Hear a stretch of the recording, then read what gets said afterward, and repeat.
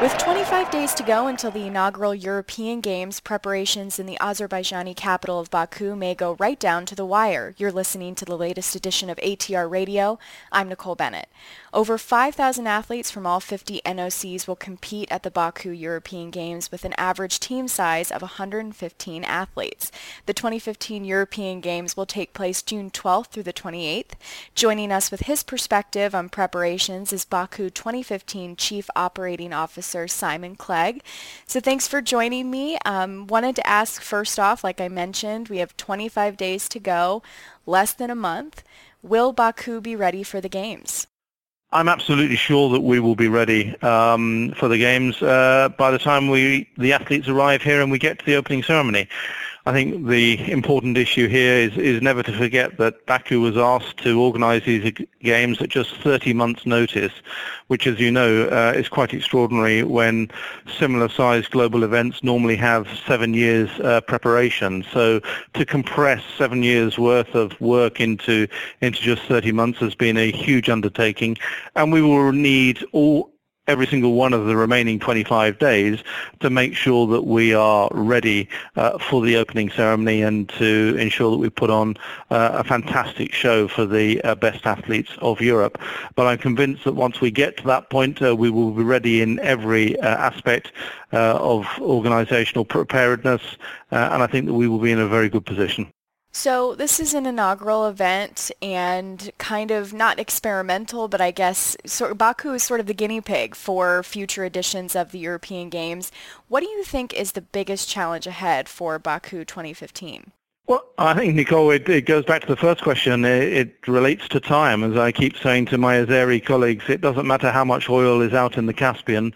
The one commodity it can't buy is time. And this event has always been organised on a very tight time schedule.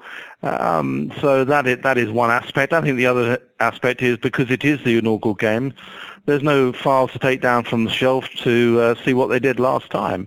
And whilst that is incredibly refreshing because it gives you a blank piece of paper and it allows for quite a lot of creative thinking and perhaps adopting a slightly different approach to other major international sports events, it is also quite challenging and quite frightening because of the time frame involved. But all in all, it's been a great challenge, and the team here have risen wonderfully to the challenge, and I'm sure that we're going to put on a fantastic Games. And so the team's obviously, like you said, risen to the challenge. What has the support been like throughout the city of Baku in terms of public support, I guess?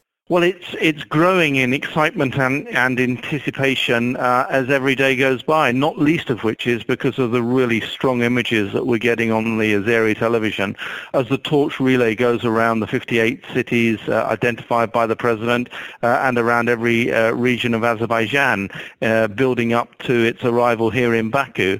We're seeing 20, 30, 40,000 people in some instances flocking to these far festivals that are taking place in each of the cities on every night, with really strong television images being portrayed back here into the capital city. So this is all helping to build on the anticipation and excitement here within the capital city. And coupled with that, of course, the whole city is now getting dressed in readiness for the arrival of the athletes. So the excitement is really growing here inside the city of Baku. Well, shifting subjects a bit, but it still concerns multi-sports events. I wanted to ask, were you at the Sport Accord convention last month in Sochi? No, although we had a stand there, I personally didn't attend Sport Accord this year. I've been there previous years. Okay. Well, I'm sure regardless you heard some of the news coming out. It was a little more controversial than I think anybody expected. And anyone I've interviewed in the past month or so, I've taken the opportunity to ask them, what are your thoughts on what Sport Accord President Marius Vieser had to say about the IOC and Agenda 2020? Was there any truth to what he had to say? Well, I don't think that I'm going to specifically address Marius Vieser's comments. What I would say in my 30 years in the Olympic movement, or 31 years now since I first joined the Olympic movement, is that a couple of things that I've learned is that firstly, the Olympic movement is based on a philosophy of evolution rather than revolution. And the second thing is that I think that there are ample opportunities for stakeholders of the Olympic movement to engage directly with the IOC without perhaps the need of making their points so publicly. But I think that the Olympic movement does properly engage with its stakeholders, does take notice of their needs and requirements, and under the strong leadership of the President of the IOC, makes changes accordingly. Well, you mentioned the IOC. I know Baku 2015 has also worked very closely with the European Olympic committees. What has their involvement been like throughout this process? Well, first of all, the European Olympic Committees are the rights holders for the European Games. So that is the body that, first of all, appointed Baku and awarded the Games to Baku in 2015.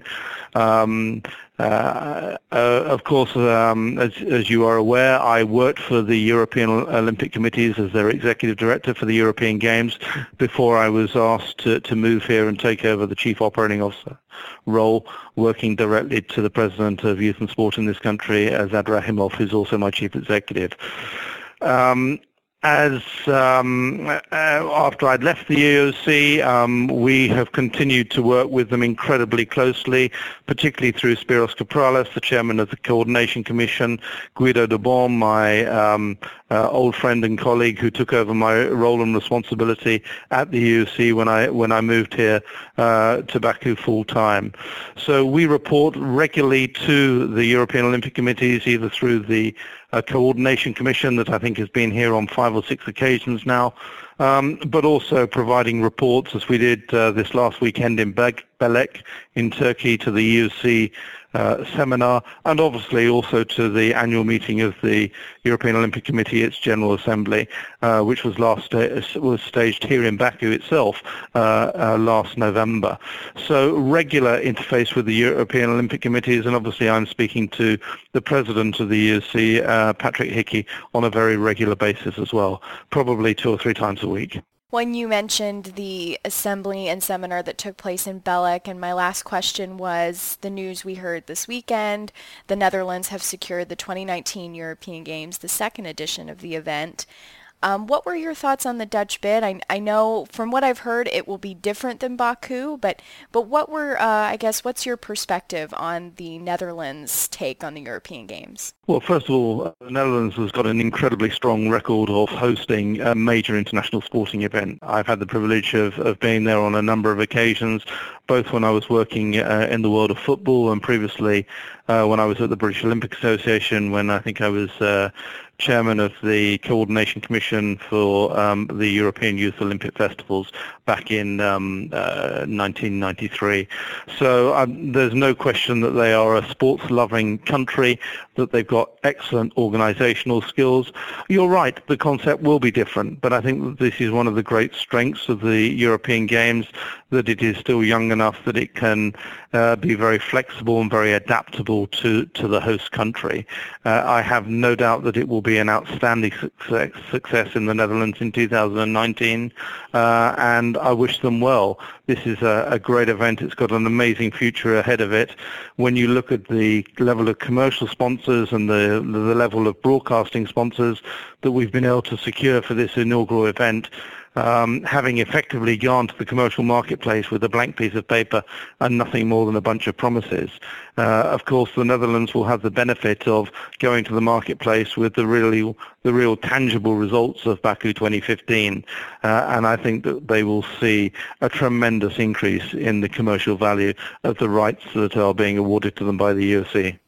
Definitely lots more to come. Well, that was Baku 2015 Chief Operating Officer Simon Clegg with his thoughts on the road ahead to the inaugural European Games. Be sure to check into Around the Rings online on Facebook and Twitter. I'm Nicole Bennett. Thanks for listening.